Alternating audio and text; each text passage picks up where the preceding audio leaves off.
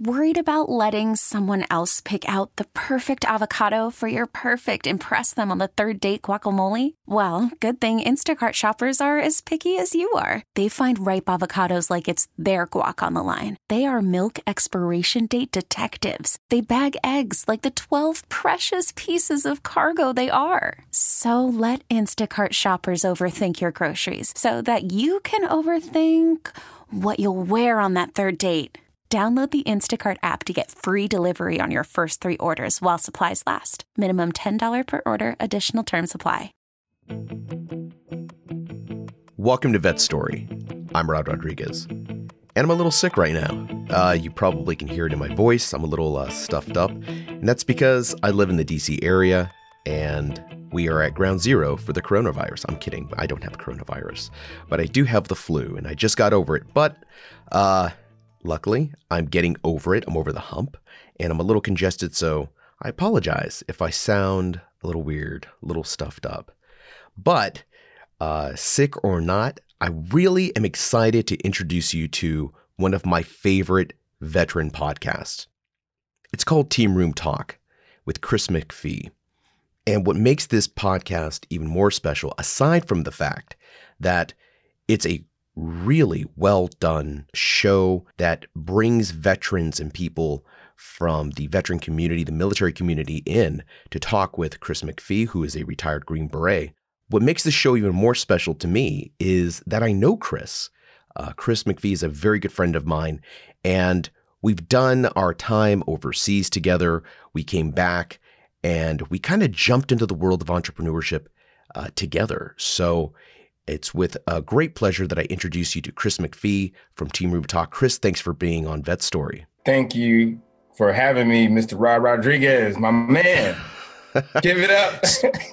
So you and I are going to be doing a Vet Story very soon, where we're going to talk about a story that was very profound and very life-changing for you from your time in service or as your time as a veteran. But before we get to that story, which will be coming out in the new season of Vet Story, I wanted to introduce these folks, our listeners, to you and Team Room Talk. Tell us a little bit about who you are.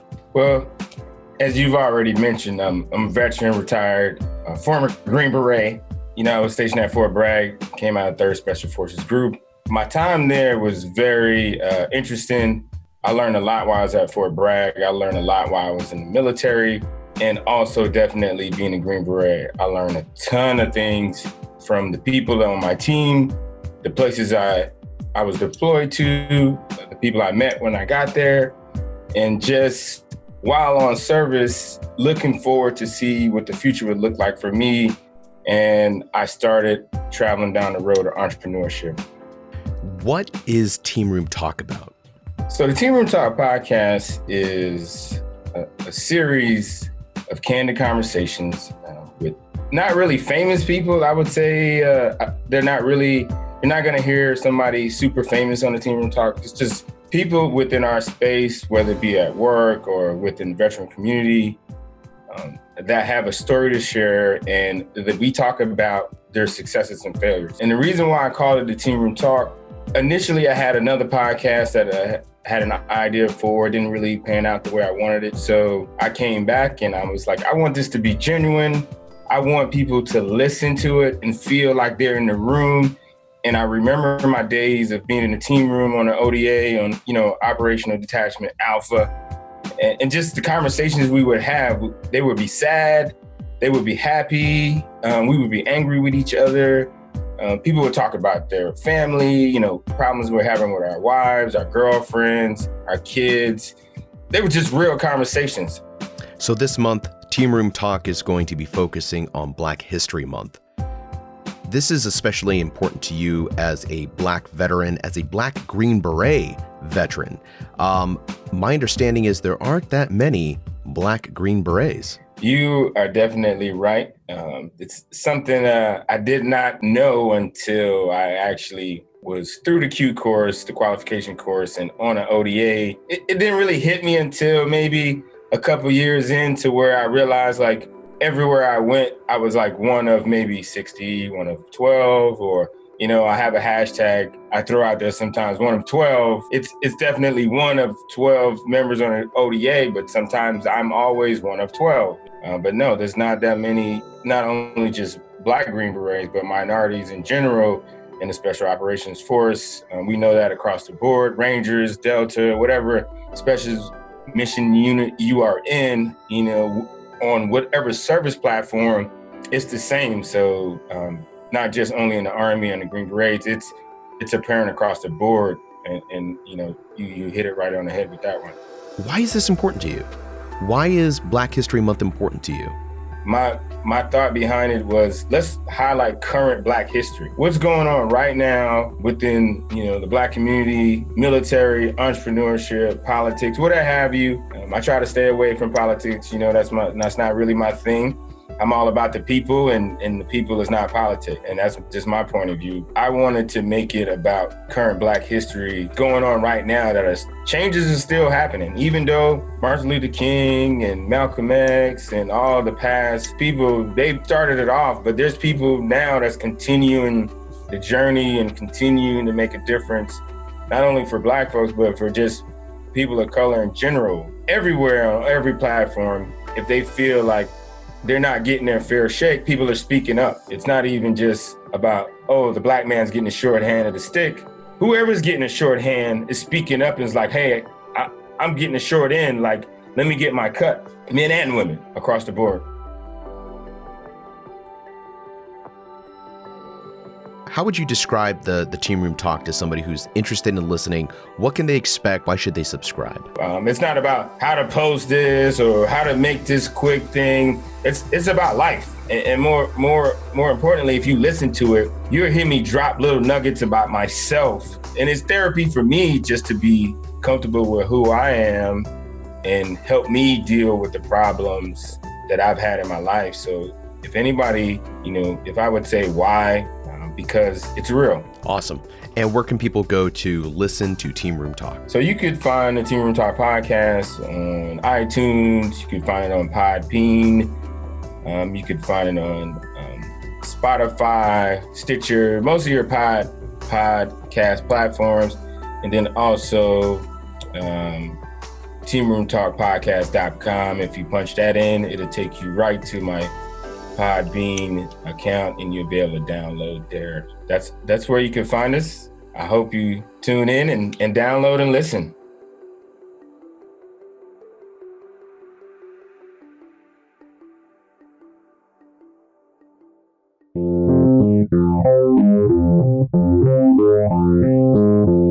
Please, hold on. We're on record now. We are not in control of this anymore. We're going live. Finally. After we had some technical difficulties. That's what Mama says. There was technical difficulties. But here we are, Chris McPhee, Carla Bond, Team Room Talk, live on Wednesday here, Bunker Labs, VIR. Hello. WeWork Center, Washington, D.C. We're live, and we have Mom watching us. Hi, Mom. Y'all say hi to my mom, y'all. Hey, Mama. So here we are, Team Room Talk with Carla Bond, CEO and founder of Upskill VR.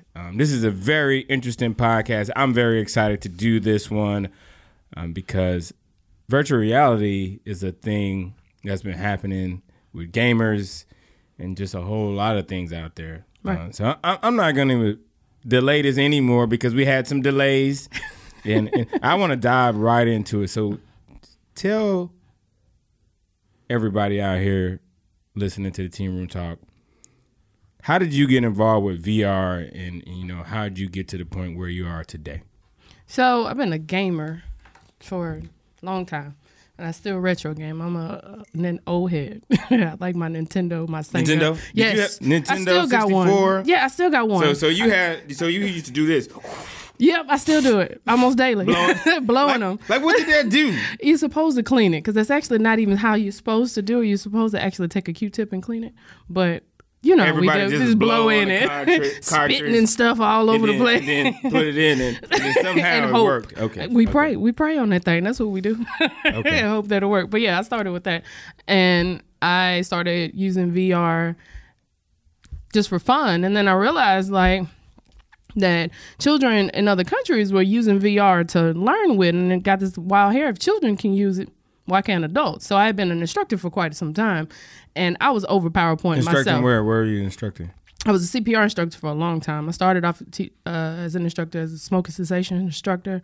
Then I started teaching emergency management You courses. say smoking sensation. Smoking cessation. Let's- We're trying to get rid of these smokers out here. Okay. Smoking cessation. So like to help people Stop smoking. Okay. I'm thinking something else. Let me stop. Let me stop. Lord, I don't. Do I want to know? I don't think I want to know. No. Don't pay no attention. Okay, To me. we'll Go ahead. just Keep scratch going. that. Keep going. But once I started teaching, I kind of got over it. So I was trying to find fun ways of getting through my classes. I was over the PowerPoints, and I've had enough of the videos. So looking at those kids, if they can learn math on it, why can't we learn anything else? So that's kind of what took me where I was. So I reached out to some developers, started developing myself, and then realized that wasn't something I really wanted to do develop-wise. So I reached out to them and let them do it, and Upskill VR was formed. So how did you get to the point where, everybody has that aha moment where you were sitting down one day, it's like, you know what? I'm going to take VR and I'm going to take CPR and I'm going to combine the two. Like, what were you doing at that moment? Take us back there. I want to know what you was thinking. Like, how'd you have the aha moment? I don't know. I think it was just one of the times that I was sitting in class and I had a room full of people, and I actually was tired of teaching the class myself. So traditional stand up, traditional. here's the mannequin. Exactly. Yeah. Here's the mannequin. Here's a PowerPoint. Put your hand there, and hope for the best. And then at the same time, I knew that when people left my class, if I came to them maybe even a month later, they weren't going to remember anything I said, because that mannequin looks nothing like a human. I don't care how much the skin that they try to make it look like a human, it doesn't. So I realized as a first responder myself, I'm taken aback by certain calls that we get on. So heaven forbid it's a person that doesn't do this every day or doesn't even do it on a regular basis. They come across a human and that human looks nothing like that mannequin. Yeah, that's going to be a problem. So I still, of course, went down the rabbit hole, started researching, and use the best resource that I had at that time, Google. Wow. So let's go back. So you mean to tell me everything you have created with Upskill VR was based off of what you learned or researched on Google? Yes. Outside of my own personal experience, I read a call a few years ago, and it was this nurse. According to her, she had been a nurse for quite some time, and when one of her family members, Jesus Christ, I'm struggling to talk now.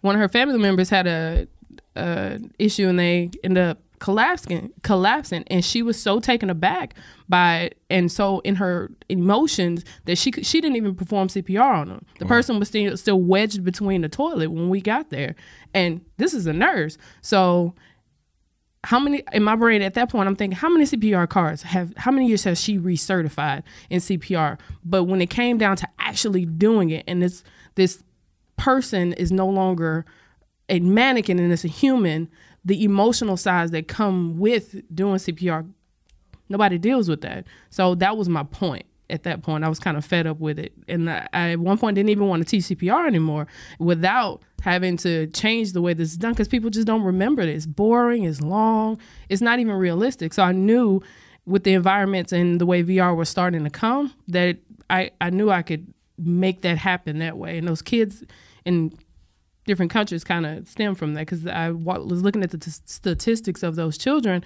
that were using different sciences and using it for sciences, field trips, places. They would come to America, to DC in VR, but they're in a totally different country. Mm. But they were here in that moment. So I knew then if they can take that and make that the most realistic environment at that moment, I knew I could do it with a scenario-based type thing, because that's essentially what gamers do. You get into these scenarios when you're dealing with RPGs and things like that. you're just going through an environment, but it's in 2D. So how much more would that be to do it in 3D? So what's your favorite game right now? Pistol Whip. Pistol Whip. Pistol Whip is my favorite game. It just came out. So you have to make me smart because I have no clue about the gaming industry. my son plays Fortnite. And, oh God, no! My kids play it too. Minecraft. Those is two Minecraft. So Pistol Whip. Pistol What Whip. is that all about? It's That sounds hold on. It's fun. Pistol Whip. I'm thinking like Pistol Whip.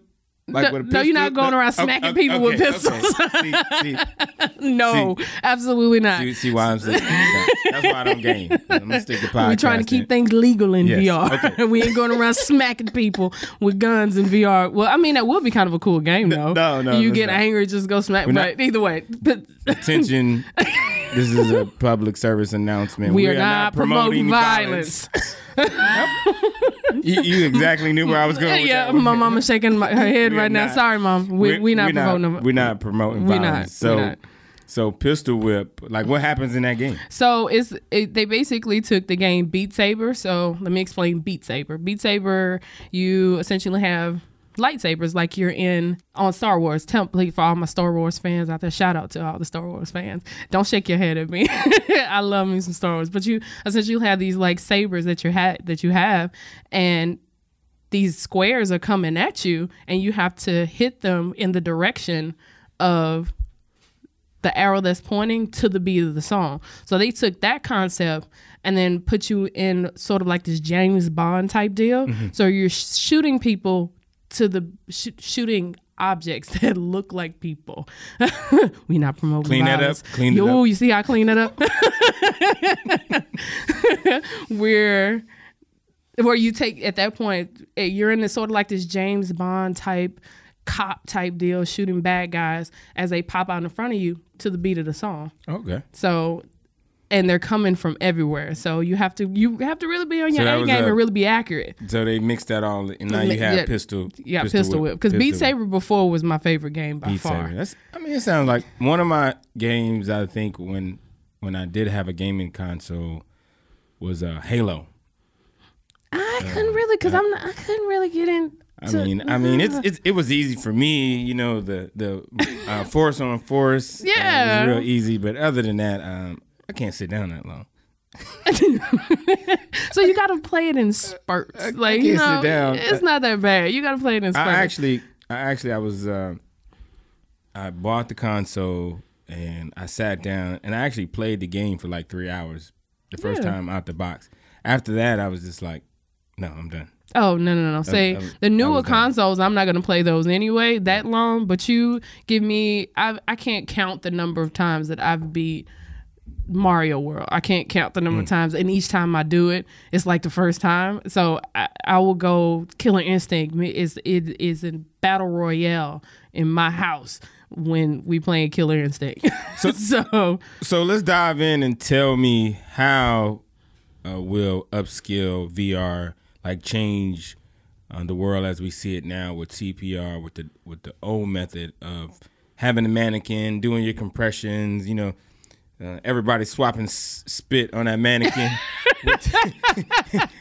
we have to take the alcohol pad, and you know everybody's using. Sometimes the mannequins were dirty. I'm never gonna look that. First of all, my mannequins are not dirty. They had like little dirt on the side because they've been getting thrown in the closet. You got a mannequin sitting in the closet. You know. No. So tell us how upscale VR is gonna change the way people learn CPR, because I remember the other day I put on your VR goggles.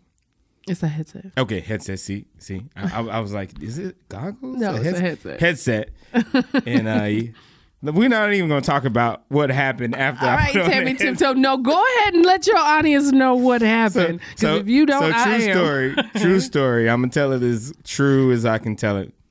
Okay. So Chris McPhee put on the VR. It's the Oculus headset. Quest. There we go. That brand. Yes. That model. And Carla put me in this skyscraper scenario.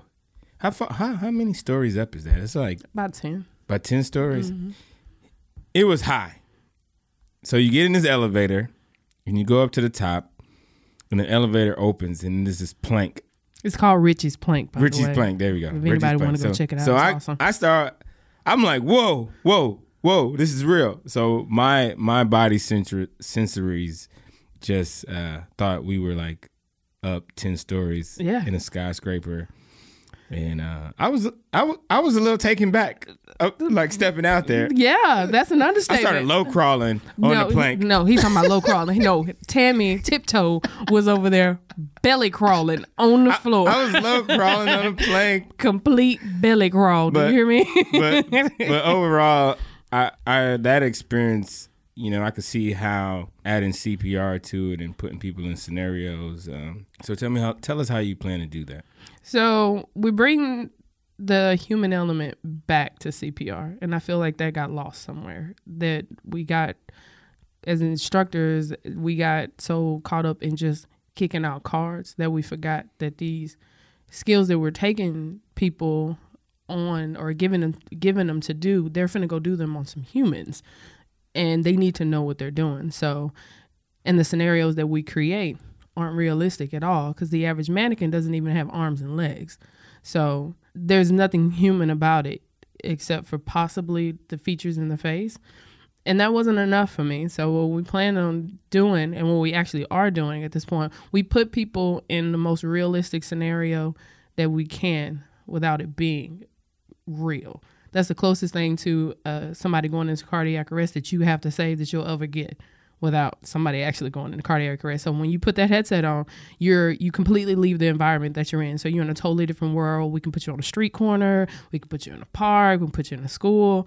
And somebody in front of you is going to collapse. And you have to take the skills that we've taught you and now save the person in VR. You can not save the person, or you can potentially injure or hurt yourself. And there are things that you have to take into an account when you're actually doing CPR in a real situation. So if I become one of your students, like, what's the process? Like, what's the first thing I have to do, series train up before I actually go and test? Like, what's the process for that? So to become a student, you just reach out to us on my website, upskillvr.com. And one of the training specialists will get back in contact with you to figure out exactly what you need. And you don't have to do anything else. We bring everything to you. Wow. So you just we just show up. Is it like individual, organization, or both? Both.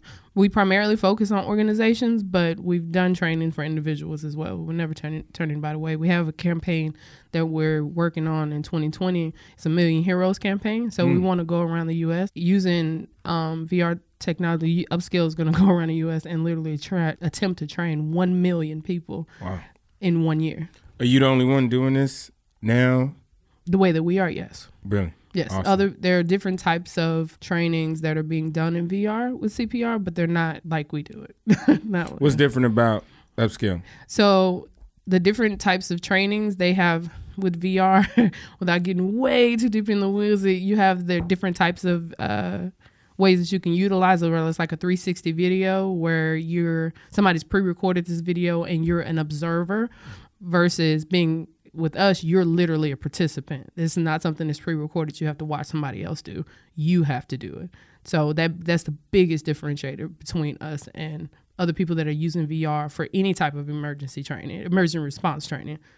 They're using 360 video, so you're observing, which is nothing wrong with that, but you need to hone your skills. So the best way to do it is to do it. So we're gonna scare you a little bit. That's the point. We're gonna scare you. I know it's gonna be a little scary. It's gonna be, but that's the point. But those are emotions that you need to know that you're gonna have, so that when you take the headset off, we can talk about it. So I can tell you at this point, your heart rate was at 110. Tell me what you were thinking right then. So let's talk about that. When I was on this the plank. Yeah. The plank. Yeah, I could feel it. Yeah. My heart rate was up.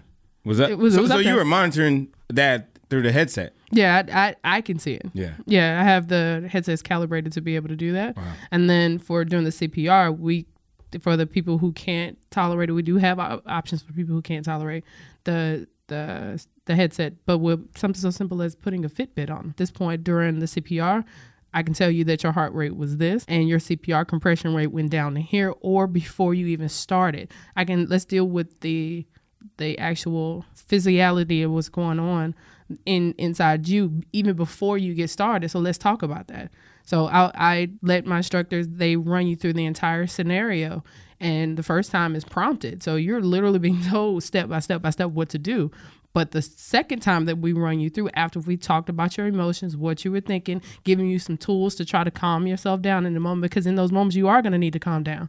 And in order to be able to do what you need to do, we give you those tools and then we put you back into the headset. This time it's not prompted. You have to figure everything out. You just have to execute. Yeah. So I couldn't see what you were doing once I had the headset on. So how do you control that, or like what's the system that you're using when the student or the trainee is in the headset? It's a part of the program, the software program that we use to conduct the training. We can see the analytics of what's going on while you're in there. On top of that, our instructors usually use some type of device as something sort of like a Fitbit, so you can feel it. Okay. So in the moment when we're going back and talking about it, and we're literally playing back the video of your experience, because we record you in VR so you can see how well you did. And then at this particular moment, you were doing chest compressions at this particular time, but you forgot to breathe, or you stopped, or whatever the situation was. I can see to the minute of what that was, and then turn around and look at your heart rate and take you back to that place so we can talk about what you were feeling and what you were thinking in that moment. That's definitely amazing, because I'm thinking back to normal CPR. Well, not, I guess normal, right? It is. Analog. There you go. I like that. I'm going to use that. I'm still in that. I'm still in that. Analog classes. Yeah, I'm still in that. Where you're just like, you're just pushing on the mannequin. You know, there's no way for the instructor to evaluate. To make that real. They had that little, the little box off to the side. It would light up red or green if you were doing it properly. But I think you having that type of information and being able to read a person's body reaction, or their, the sensors in their brain and how they're reacting to the situation, I think that's very valuable for saving lives. Yeah. So it's you, and like, what's your staff look like? You have like, all of our staff are either veterans or first responders. That's one of the requirements, that you have to be one of the two. Okay. We have a lot of people. Why? Because those are the people who I wanted on my staff, pretty much. There was no real rhyme. There was no real rhyme or reason other than us outside of being a first responder, because there's certain things, if you've been in the game for long enough, I don't have to teach you as a first responder. I just have to teach you, this is what you need to portray to the students. And you bring in real world years and years and years of hands-on experience. My most senior instructor, because we call ourselves training specialist. Okay. Our most senior training specialist, he retired as a medic from the Army, then retired from the fire service. So he's been in the game. So he's got like 40 years at least. 50 years at least. And he's still going. Wow, that's awesome. So that's the type of Life-saving. experience that our instructors are bringing, and that we have a couple of instructors that are still active police officers right now. We're bringing all of that experience into the classroom. So it's just certain things I just don't have to teach them. And as an initiative for just my other veterans, my brothers in arms, I want to make sure that they have an outlet, and I feel like there's a missing link there, that some people may not realize that they have it, and that still have that active service. And that I'm not going to say that is the cause of certain suicides, but I feel like if I can just help that in any kind of way by giving them another way to serve, because that's the way that they're used to doing anyway. And if it's something that they're interested in, that gives them a skill that they can use outside of upskill as to become an instructor, and then they're serving the public, which is what they're used to doing anyway. So for the veterans that are not employed or underemployed, that's why I target them. So right now you have the CPR going, training. What other training venues do you have within Upskill? So we have what we call a Blueprint Emergency Training. BU. I don't know where that came from. But what we do is we come into people's homes and we teach them how to prepare their house in the event of an emergency. So something so simple as, if your house catches on fire, do you know where your 2-year-old is going to be? Because they're not going to be in the bed. in the event that the front door is not an option, do you know how to get out of here? Do you know some things that you need to have in your house to be able to save you in the event something happens? Do you understand that you can move over one piece of furniture 6 inches and it could save your life just by moving one piece of furniture over? Wow. So wow. So how does that happen? Because I'm thinking like, is my house set up? Probably not. For emergency? And it probably not. And then I'm looking at it from a first responder. It's a night. Some houses that we go into are nightmares because we have trouble getting into them. So it's just stuff, just random place that it doesn't need to be. Also, the average run time for a lot of places is about 8 to 10 minutes. So if your car is flipped over and it's on fire and you can get out, but you don't know how, you might burn up by the time we get there. Or you maybe done passed out from smoke inhalation, things of that nature before we get there. So we teach you how to give you, not only teach you, but give you the tools, things, fire extinguishers, the Rescue Me tool that we have to self-extricate yourself out of the car. We also teach children how to self-extricate themselves. I never can say that word right. Get themselves out the car. How about that?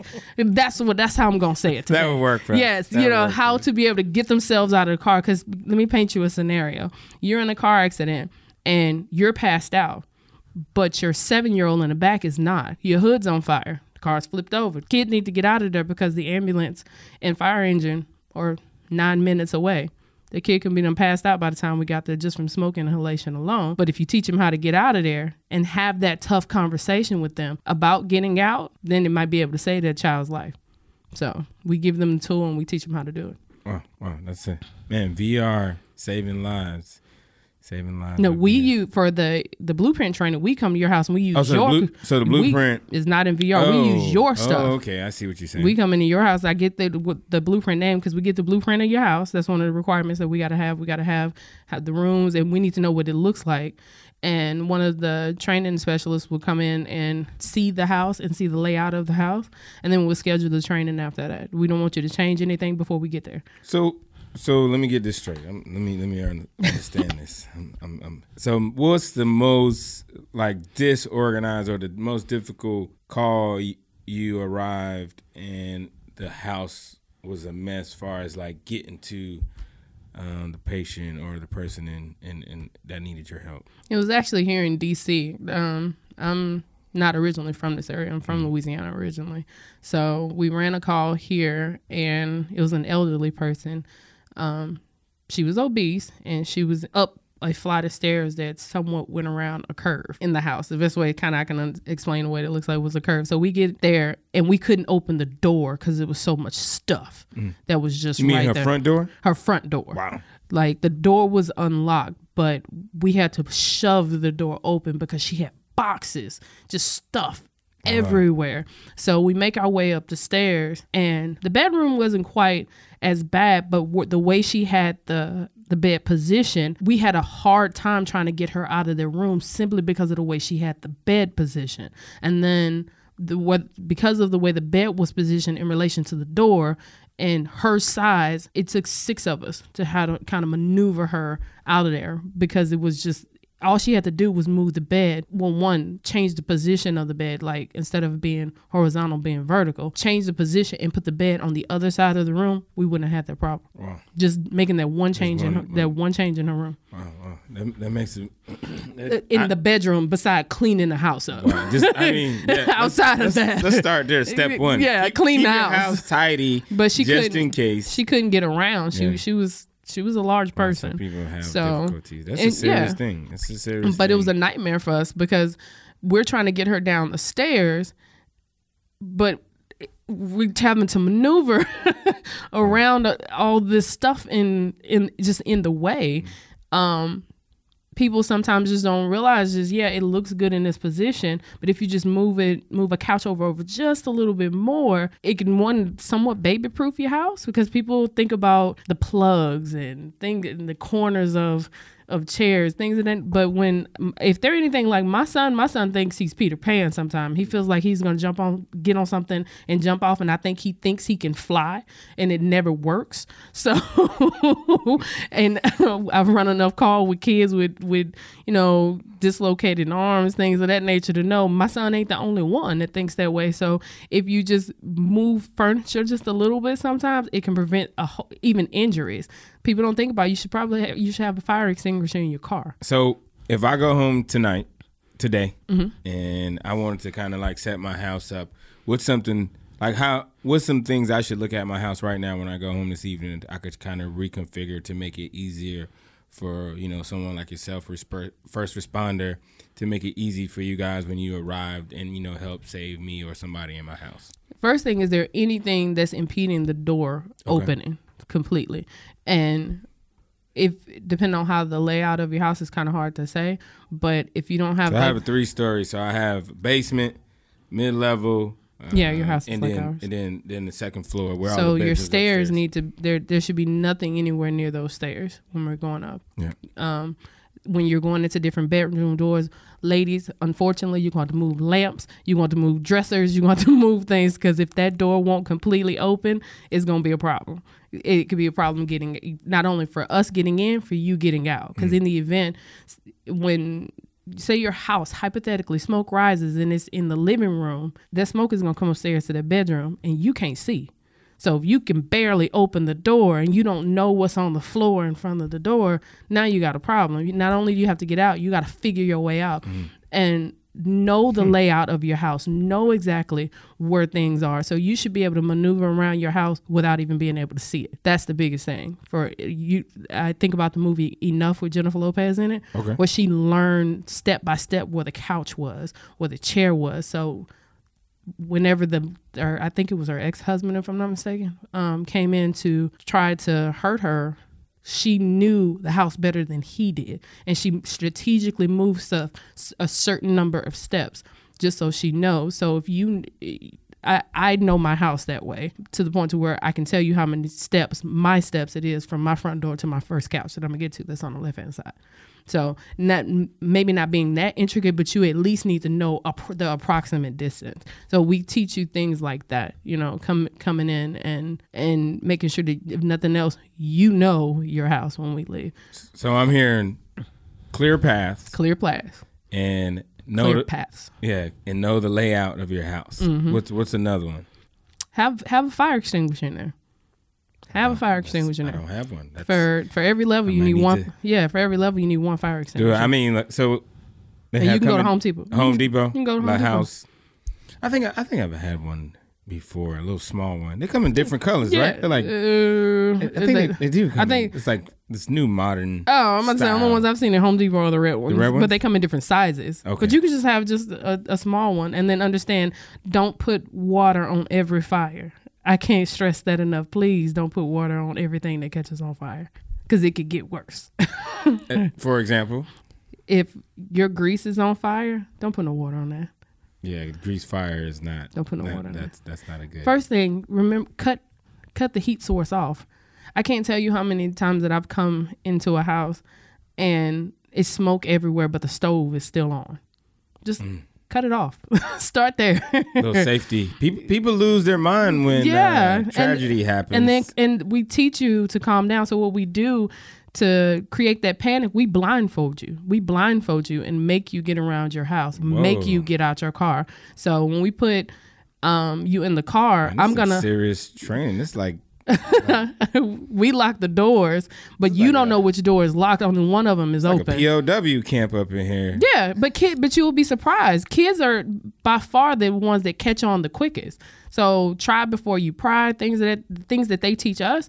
So if I blindfold you, you should know to pull the door before you panic. And sometimes people just don't calm down enough to think about, like, hey, this is my car. I got to get out of here and think safely, so we just make you panic a little bit. So you don't know which one of the doors is going to be locked. So I but you gotta get out. I definitely see, I'm picturing in my head like, man, I need to go home and I need to go safety proof my house. Like, yeah, it's just something, just knowing your house, whether you move anything or not. I'm not saying that you got to move. Some people may need to move stuff and some people may not. But if nothing else, if I asked you right now, where is the tallest dresser in your house? Where is it located and what's beside it?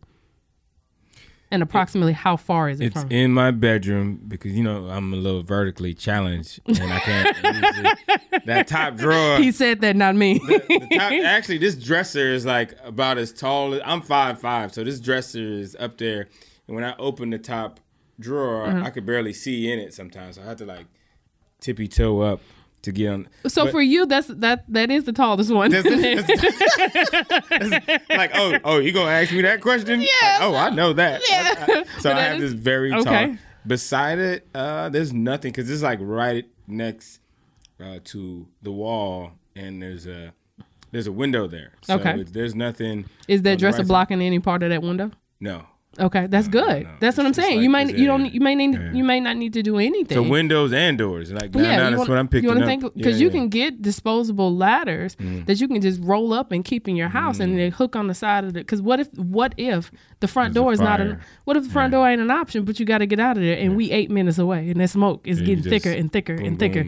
Yeah, and then and I'm not saying get out there and try to climb out the window and things of that nature, but you at least in the event that you absolutely had to, and your life depended on it, you at least want the option like this is what I'm gonna do. Basically, having an emergency plan and making sure that everybody understands what to do. I mean, you know how it was when you was in school. We had fire drills, earthquake drills, drills. So even in my last in the workplace too, they have them.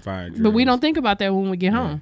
Because and not to say that you can't rely on EMS, that's what we're there for. But what are you going to do until we get there? And you don't have any control over that. And sometimes we don't either. So, I mean, we get there absolutely as fast as we can. But the time frame, when seconds count, I mean, you sometimes you got to do what you got to do. And then people and pets and things of that nature. It's just that was my next question, B, because I have a little dog, so... Do you lock him up at night? No, I don't. We teach you where he's probably going to be. So definitely, how does a person who has pets... I have a little 8-pound dog, so I could imagine somebody with like 2 or 3 big dogs. Like, what can they do? They have to, and I think it just depends on, again, the lay of the house and what their routine normally is like. Because just like you have a routine, dogs have a routine. So we'll basically teach you where the dog is probably going to be. Like your kid is not going to be in the bed if something happens. They don't run in the bed. They don't do that no more. So you mean little kid. The little kids. Well, if it's not at night, everybody's sleeping. Everybody should be in their bed, right? Should. But in the event that something is going on, kids may or may not try to run to their parents' room. Okay, I see what you're saying. And what if it by the time, because a lot of people sleep with their doors open, their bedroom doors open, which I don't suggest at all. Why not? Because you shut the door because it stops whatever smoke that could be coming in there. So if your door is open and your smoke alarms don't work, which a lot of people's smoke alarms do not work. They're there, but they don't work. And by the time you notice anything that's going wrong, it's engulfed. You can't even see your kid at that point. So what are you going to do? So do you know where to go look for them? Yeah. Do you know your house well enough to be able to crawl on the floor to go look for that child? Because you may not be able to stand up. I'm not going to say you can't, but you may not be able to stand up and walk just to go get them because you can't see. And then you got to breathe too. So if you're walking through this smoke, then what are you going to do? Yeah. I never really looked at it, safety, Most people don't. From that perspective. So how many years in the making are you now to upskill from when you started till now? 3 years. 3 years? 3 years. 3 years. And we're just getting our stride now. So we're just getting so 3 years in the making. Yeah. It took us for me to go from concept to just having the viable software product was 1.5 years. Wow. Because funding was the big issue. Money. Yeah, funding was a big issue. And then I knew what I knew, which was being a first responder.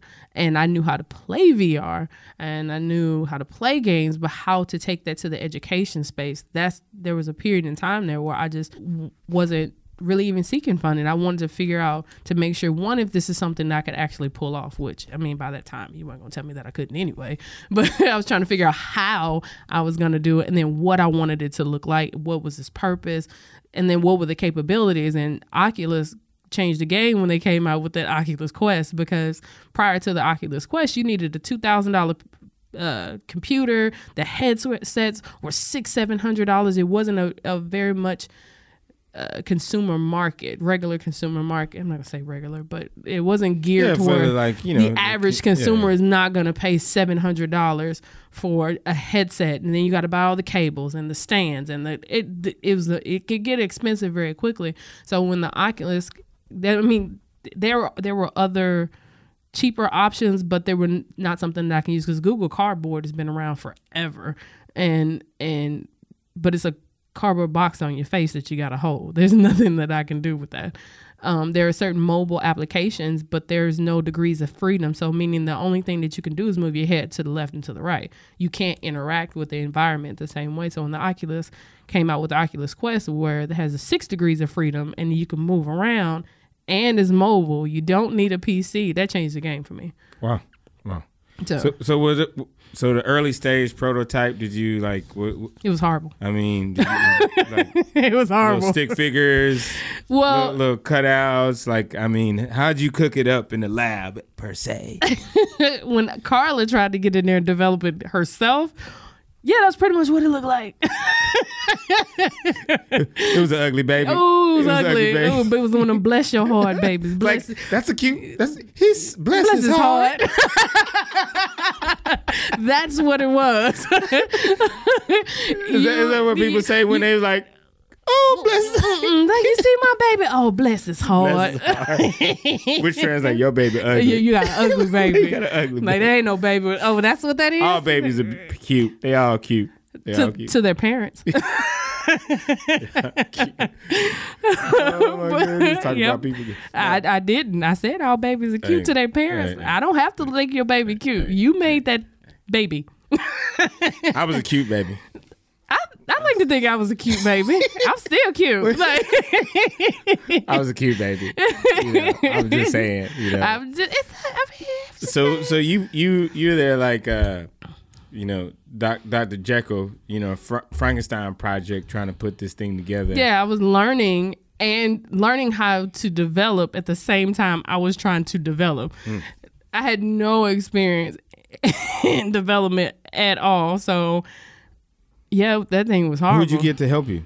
I reached out to a company in the UK called Dual Good Health, and that's where they did it. Essentially, they did it for me. Why not the U.S.? I didn't find out about the U.S. company Notion Theory until I got here at VIR. So our next projects that we're doing to upgrade what we currently have by putting different avatars, things of that nature, we're going to be working with Notion Theory here in D.C. for that. So right now, we only have a male avatar. And right now in the U.S., as it stands, 37% of all females do not get CPR performed onto them simply because they got boobs. Wow. But what makes it worse, we only make up half the population, 50% of the population. Yeah. So if you take 37% from that, then yeah, that's a big problem. That's a big problem. So big problem. So you brought it up to VIR here at Bunker Labs. Let's dovetail into that. Yes. I want to know. So how'd you find out about Bunker Labs, and how'd you move your way to being a part of the residency? So I'm finna screw this up. Go ahead. It's okay. Entrepreneurship. No pressure. Yeah, no pressure I know, here. right? I'm sorry, Hank. This is just a regular conversation. Yeah. Just to let everybody know, this is the Team Room Talk podcast where we have candid conversations. Oh, it's going down. Real people talking about the successes and failures of their journey. And so right now we're talking with Carla Bond, talking about Upskill VR and how she got to the VIR. Veterans in Residence. Come on now. You got it right this time. All right now. So how'd you get here? So I applied for the Entrepreneurship Bootcamp for Veterans, EBV. Was that through Capital Post, or was that, who'd you do? IVMF. Don't make me say what the acronym is. Okay. But it's IVMF. Those folks. Yeah, those people. Are they associated with Bunker Labs, or is this a separate organization? That's a separate organization. So what they do, they have this program called Entrepreneurship Bootcamp for Veterans, EBV. Okay. I did their training the first time at, shout out to St. Joseph University. Their program there is called Veterans Entrepreneurship Jumpstart. Whew, that's a lot to say. VEJ. But it's a 10-day residency that you go to university, and they give you a crash course in the MBA. So they cram, at least they attempt to cram years of college study into 10 days. You have all kind of speakers, classes. You get your first dive into being in pitch. They give you all kind of training. So I did that. And from one of the speakers there mentioned Bunker Labs and advised that we do the Launch Lab online. And when I went and completed the Launch Lab online, I'm like, okay, what next? I'm done. And from there, I found out about the VIR. And I applied to the VIR last year and didn't make it. But no, it wasn't because I look back on it now, I wasn't ready. Why do you think you wasn't ready? Because I didn't even have viable product, and I still had to bless your heart, baby, at the time. Okay. No, so that was 2 years ago. 2 years ago. 2 years ago. Okay. Was it 2 years ago? I don't think it was 2 years ago. This but is either way, 2019, 2018, 2017. I think it was the beginning of 2018. Okay. Yeah, 2018. And I applied there, but I didn't have an actual viable product. I was still in the works with Dual Good Health, but I hadn't partnered with them yet. And yeah, from there, I didn't get in. My business name was totally different. And what was it before? Enlisted Heroes Rescue Training. Long. I'm confused. Yeah. But see, my concept, what I did end up learning from doing the VEJ, I'm just going to use the acronyms, y'all. I'm sorry. Once I did that particular program, that's what made me change my business name, because one of the things that they taught you was about branding. And one of the SCORE mentors, shout out to Matt for that one, he was like, it's too long. That's too long. I'm not gonna remember that after we leave each other here. I'm not gonna remember that. And then my concept for my business was that I teach CPR utilizing virtual reality, versus my company is a virtual reality company that teaches CPR. So the whole concept changed, and just from that one thing. And then when I applied again this time, of course I got in it this time because I had my stuff together.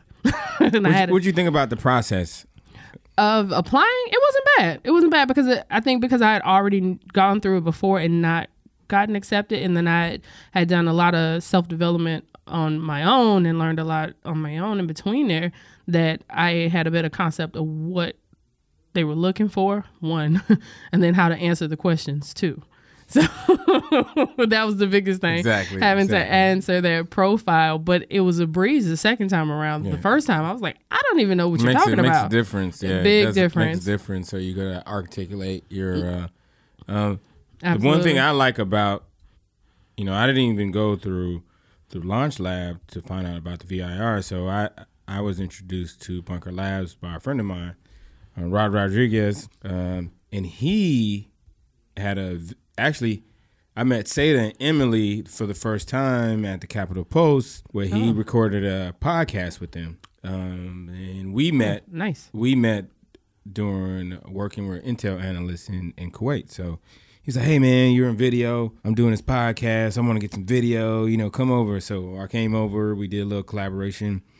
And that's kind of how I figured out what Bunker Labs was. Went to the muster, 2018 muster. Mm-hmm. And then this year, 2019 muster, I hit that, and I met Kelly and Kim, and who else is on there? I worked with Rich Cardona, a couple of people in the VIR, in the last VIR I worked with, and leading up to applying. It was like, hey, Chris, you should apply.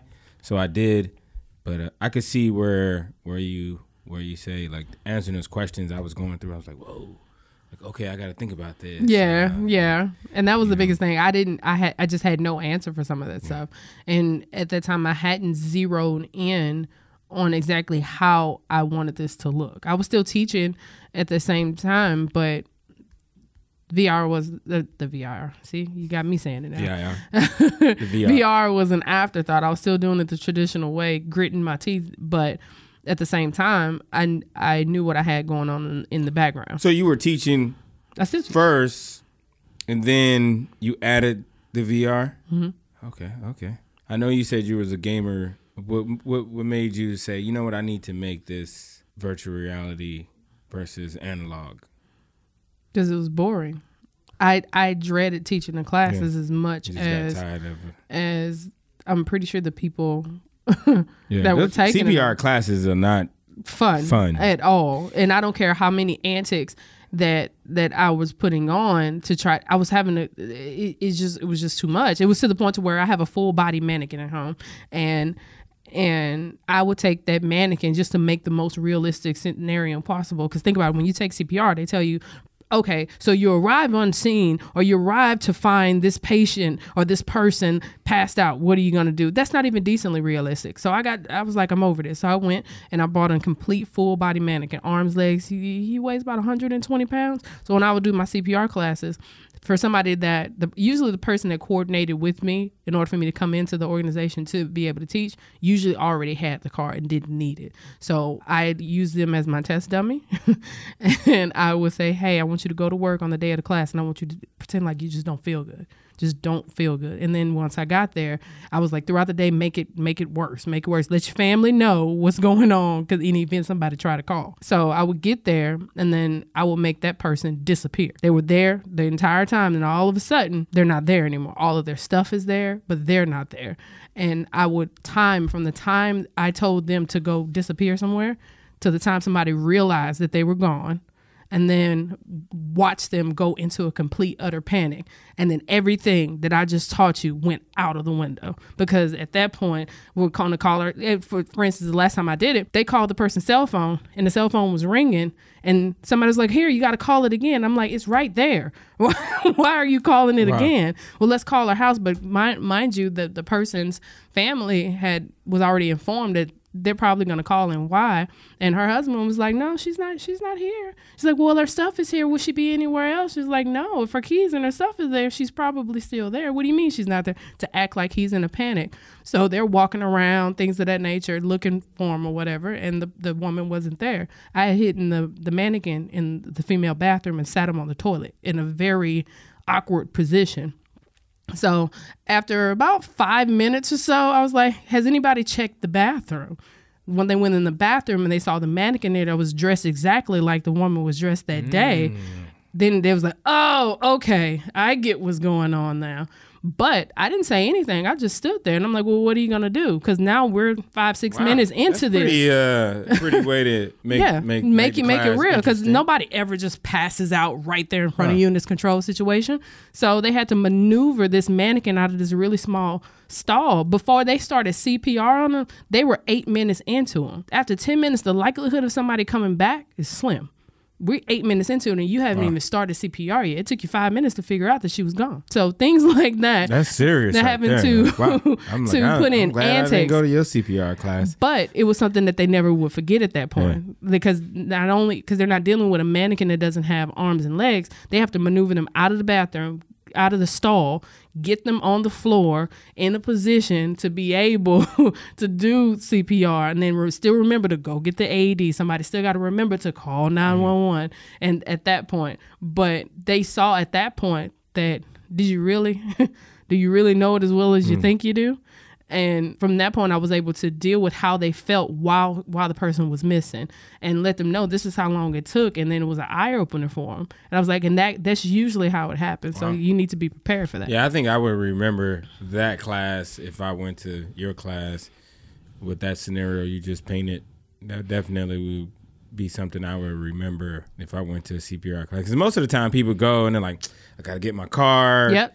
And I don't want you to leave with just a card. I want you to leave with an experience and the knowledge. Just, if I pass out anybody that I teach, I would hope that when you leave my class, I can trust that you know what you're doing. You know, because people are just standing around waiting for their turn. Like, yeah, you know what? I got to go pick up my kids. Yep. Oh, what I'm going to cook for dinner tonight. You know, like their brain is somewhere else. Yep. And the thing is... one of the things that I pre-sent out this packet, and I get people to fill it out so I can see the number of kids that they got, things of that nature. Get to know each one of the students as much as they'll allow me in, so that I can make these classes as real as possible. And then if they have a picture of a loved one, I always ask them to bring it in with them. So in the moments where we are then using a mannequin, I'll take the picture of whoever that they have and slide it right next to the mannequin. Because that was the closest thing to something real that I got. And when they're trying to zone out and go somewhere else, I slide that picture next to you.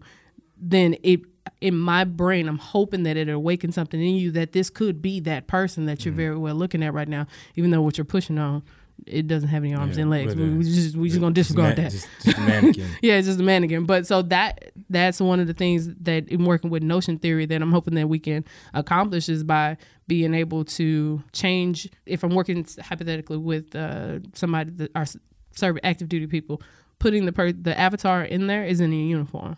Because I want it to look like somebody that's going to look normally to you. So if I'm going to the school, you're going to do adult CPR, but I want to make those kids as real as possible.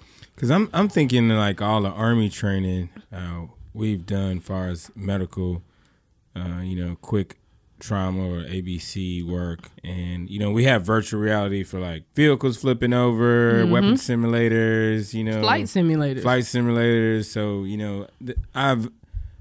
I'm thinking back. I think I've never seen anything virtual reality as far as first aid. It's not. I know outside of watching. Yeah, I know we do. Well, some of the scenarios I've been in within my organization, our stuff is pretty. We try to get it as realistic as we can. But some other organizations who don't have those resources, like in my organization, if a guy goes down. He's actually getting stuck. Right. Like, we're not simulating, like, no, you. Same thing I went through. Like, you actually getting. Same thing I had to go through. We stuck each other. And then we have other ways. So if a guy gets shot, we use other resources to simulate that. And it's like you're dealing with real elements. Right. But not the actual human. But you still, we're going through the same procedure, stopping the bleeding, using Curlax, straight trauma procedures right away. Tampons. Yeah. Take it old school with that. Carrying tampons. Tampons. In your pocket. Like, what are you doing with this?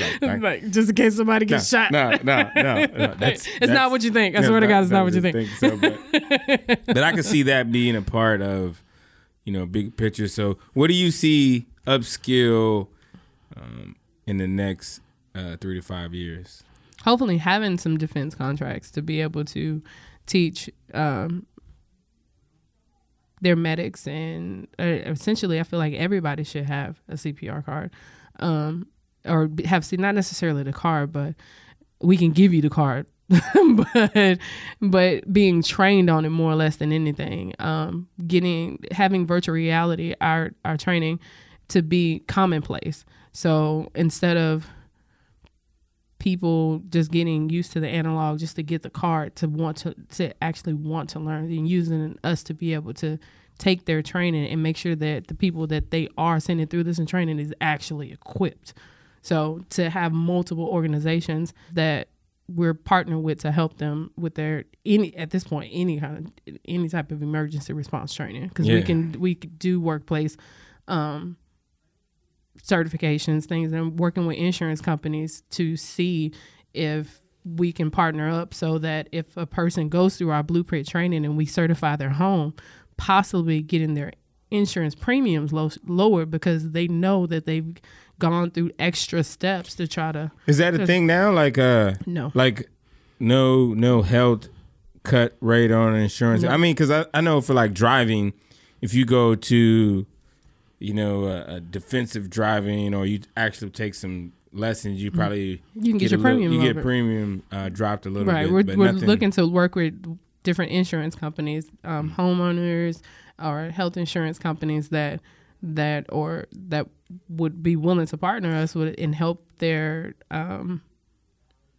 customers out by doing that. And then we have a network of customers that we can help them with as well. Because I can see that as a benefit for an organization that provides insurance if they get their staff trained Exactly. in some basic medical care, you know, in the workplace, hey, you get a discount on your, you know, organization healthcare plan if your staff is trained. Right. Or the likelihood of, you know, people having it. Like, how many people have had an issue at work, some medical issue at work, and probably died or something didn't I'm going to go say the properly? number is pretty high.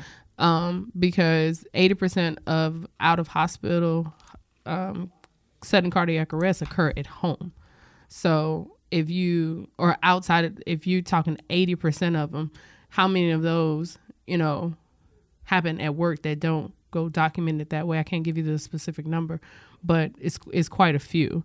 And then on top of that, we are partnership with Zoll AED, so we make sure that we can get you the AED to make sure that you have it for your organization, and then we maintain it for you.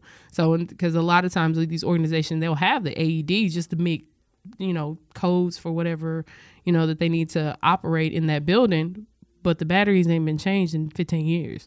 So even if you go use it, it doesn't work. It's not even working. It doesn't work. I've come to calls where that they say, well, oh yeah, the AED is there, but it doesn't work. Well, how long has it been not working? I don't know. It hasn't been working since I've been here, you know, and that's not a problem with a person, and you don't know you need it till you need it.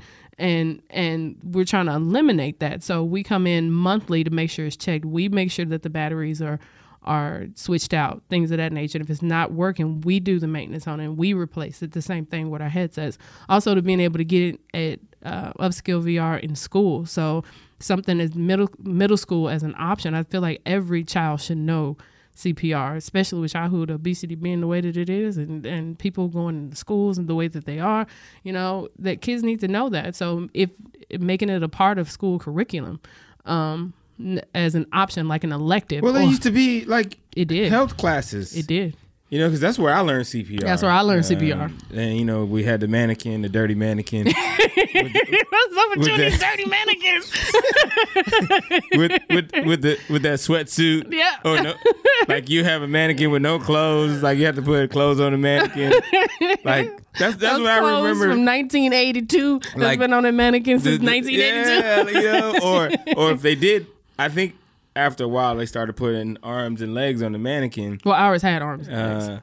But it'll be like some old school two-stripe jogging suit. Not Adidas. They had a 2 stripes, not 3 stripes.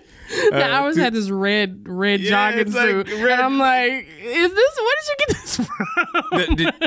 The mannequins in school remind me of, what's the scary movie? The dude, is it Jason with the mask? Yeah. Like Michael Myers? Michael Myers. Yeah. Like that same. That's how the mannequins. I'm not joking. You know what I'm talking about. I'm being for real right now. Like that's what the mannequins. It does. Minus so you get the hair. over this mannequin and you take your alcohol swab and you gotta go down there. Dirty. Alcohol swab come back brown. Like, oh my goodness, I remember that. But I think now in this era with kids, you know, with kids living in a digital age, I think that would be a big home run. And I see you got a big open playing field there with this. Just in CPR alone, right? You know, first aid, and I think people. We could definitely use that. Yeah, all right. Everywhere. If we couldn't come into schools, I was talking with a couple of people and going into colleges because you have curriculums like allied health, nursing, psychology, or whatever, and having the colleges lease the headsets from us, and we train their staff on how to use them. And then we let them be a college and let them do it. And the only thing we have to do is come in and maintain the headset, update it. Something goes wrong, replace it, things of that nature. But their staff is actually teaching it. That was the. What's a setup cost? Like, what's a one training kit cost? A setup for us for or total, or for somebody else? Just like, give me a ballpark on like what's the setup cost for like the training kit. It's just a headset. Just one headset. That's it. It's a headset. Really? Now it's one headset per person. Okay. So, and one mannequin per person.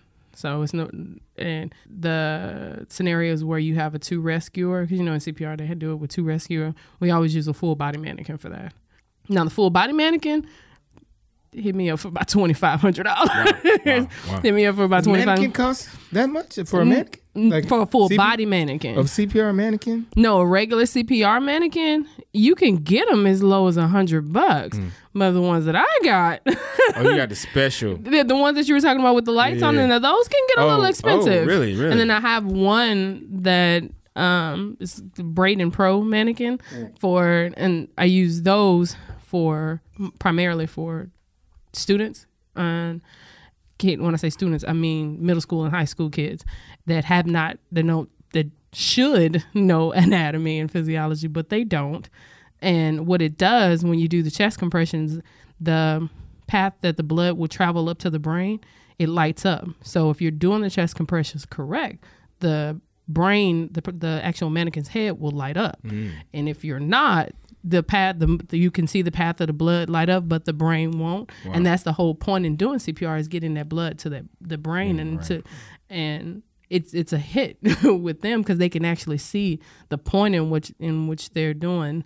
We have the loop learning device, all kind of things that to get them involved, but they're the big win. Everybody's just waiting to put on the headset. They just want to put the headset on. Right. But for the people who can't tolerate it, we have other things for them to make it as real as possible as we can. Things like that mannequin that I can still play your chest compression rate, all that thing back to you because it's attached via Bluetooth to my iPad. So I can see, I don't have everything. to Mac. Yeah. But I'm sorry. It's not my iPad. It's my Android because the app is not on. Sorry. So sorry, Apple people. No but it is an Android app. Android's all right. It's okay. Yeah, it's okay. But it's attached to my Apple's Chromebook. Apple's better. I eat my apples. I don't talk on them. I'm vegan. So Apple's better. Yeah, I like apples. So while you're here in the VIR, what's your outlook? How are you planning to leverage this platform? The resources we have here through Bunker Labs to help you build upskill VR. So I want to be able to reach out to as many people as I can and just spread the word about it, basically, and just get it out there because we have the product, we have everything now. We're just at the point we're just trying to get it out there, hopefully get some contracts lined up so we can start to do more, because the more we get ourselves out there, the more contracts that we're able to gain, the more traction that we're able to get, the further we can reach out, because we're not limited just to the DMV. We can go anywhere in the U.S. right now. From this, I'm in the works of trying to start a nonprofit to take this overseas to be able to provide CPR training to people in less fortunate areas of the world, but provide it to them for free and stem that to using VR, give that to them over there. So my goal is to have, for every one person here in the U.S. that pays for the training, one person will be able to get trained overseas. Right. That's nice. That's nice. Everybody. CPR for everybody. Everybody needs to know. VR for everybody. If you are a human or you know a human, you need to know CPR. CPR. We have it for the pets as well. So we have a pet. I actually have 2 pet CPR instructors. But wait a minute. Back up. There's CPR for pets. Yeah, I've seen. My little dog, I don't know, his breath don't smell too hot sometimes. Yeah, but do you have so for a pet, now we open that door. So oh Lord. So for a pet, how do you do that? Walk me through that. I'm intrigued now. So it depends on the size of the dog, but the hand placement is the same no matter what. But there, you can't lay a dog on his back, so you lay it on the side and you put a hand under him and over the top. And yeah, there are ways that you can breathe for him, but this is a way that you do their CPR for them. So you still give them... And yes, we get calls. I mean, how many cases you've had of a dog or a cat or... Is this my only career, limited to dogs and cats, or? Yes, for us, yes. I can't help you. So you haven't had dog. Somebody actually call about their dog or cat being passed out? In my career, I've only had it 4 times. Really? 4 times with somebody. So tell me about that. Yeah, I want to know about that. They called the first time. It was the dog that was choking, and there's a way to do the Heimlich on we're not supposed to call it a Heimlich anymore. It's a way to help a dog if they're choking. And luckily, one of the other firefighters that was there with me that walked in the house before I did already knew how to do it. So we were able to help that dog out. And we just advised the owner to take him to the vet. There are other times that we've gotten called and the dog wasn't choking. The dog was just out. So at that time, I had no idea. People love their pets, man. Yeah, I had no idea what to do for a dog because, I mean, they don't train us that. That was my next question. Is No, like, so do you even get, it's just theory? No, So you're just going The off pets, of- our actual pet CPR class, you actually, there's an you actual have to certification. but in like your initial training in No. EMS, I mean, I think the theory is still the same, right? Like, air, Air, oxygen, blood going to the brain. Yeah, the concept is the same. Now, how you do it, how you do it is a little bit The different. mechanics is different. Yeah. And but I never got trained on it. I can't say what other counties and states do, but Carla has never. So basically, what she's saying, people don't. If you call and Carla show up, your pet might not make it. No, because I know now. I know what to do now. But that's not an area that I particularly am as well versed in as the two pet CPR instructors that work for Upskill, and we get all our newest.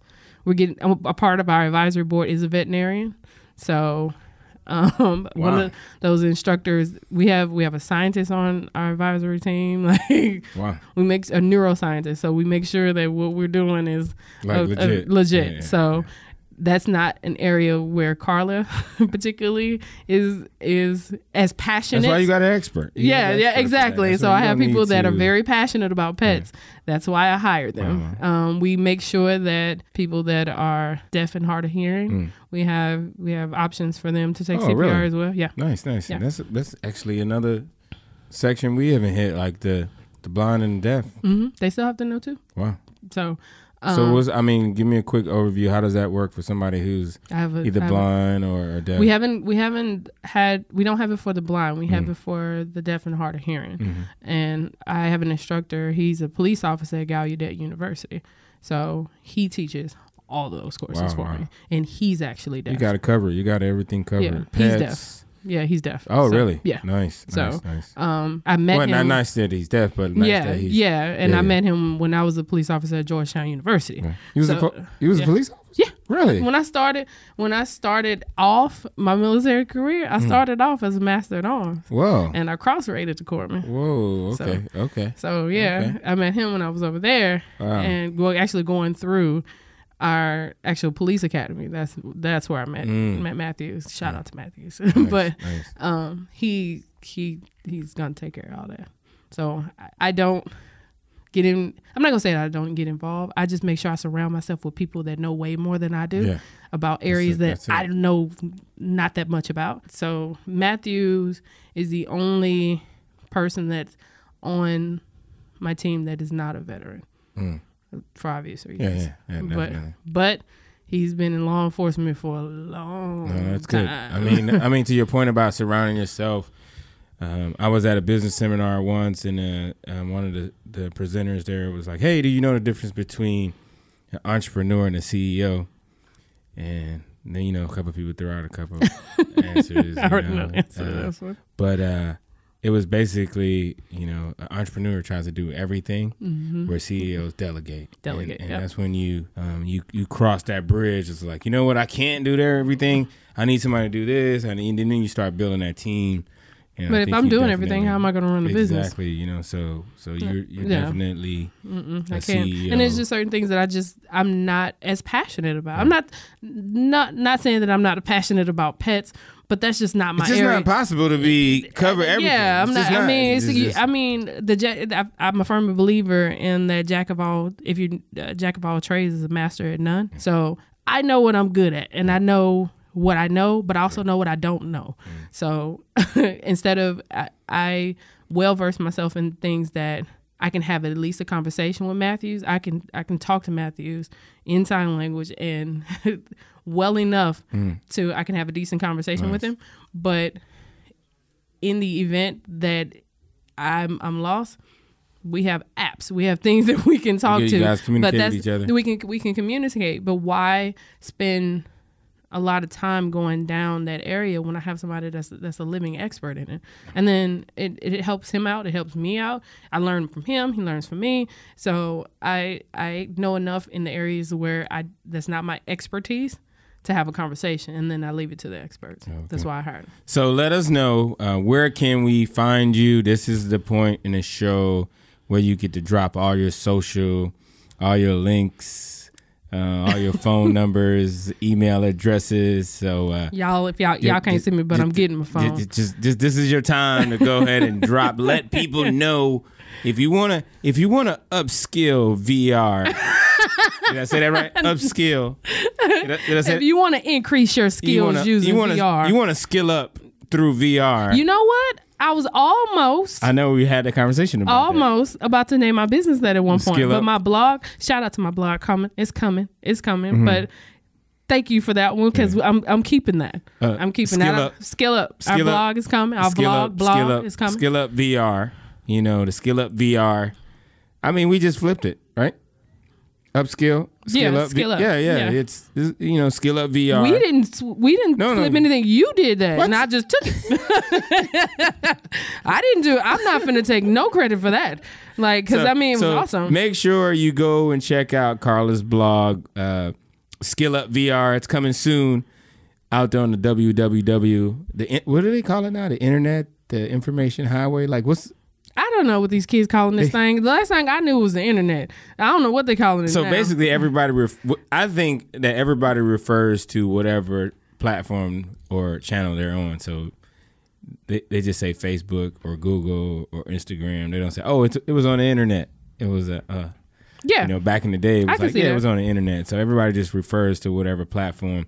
So where can we find you? So my website is upskillvr.com. That's UPSKILLVR.com. We are same thing on Facebook and same thing on LinkedIn. If you choose to call us, that's fine. We take phone calls too. You can reach us at 202-681-4681. So I'm looking right now. Let me see. I'm on your Facebook right now. Let me see. We're friends. We're friends. We right. I'm posting a video on your Facebook right now. This is happening right now, y'all. This is happening right now. Can I cancel? Rotate your device. Look at you. See how the so this is what happens when we live. So hey, this is your first time live. First live ever, y'all. So we're doing a podcast. Over here? That's how it is. That's how it is. Hey, Chris McPhee, Team Room Talk podcast here with Carla Bond. Upskill VR. Upskill VR, y'all. It's coming out soon. This will be episode 8 or 9. I have to check to make sure. I don't know. But all your live, Facebook friends out here, you will definitely hear what Carla had to say about learning CPR and just skilling up and being healthy and saving lives. You got anything you want to say? Check us out at upskillvr.com, UPSKILLVR.com. Peace.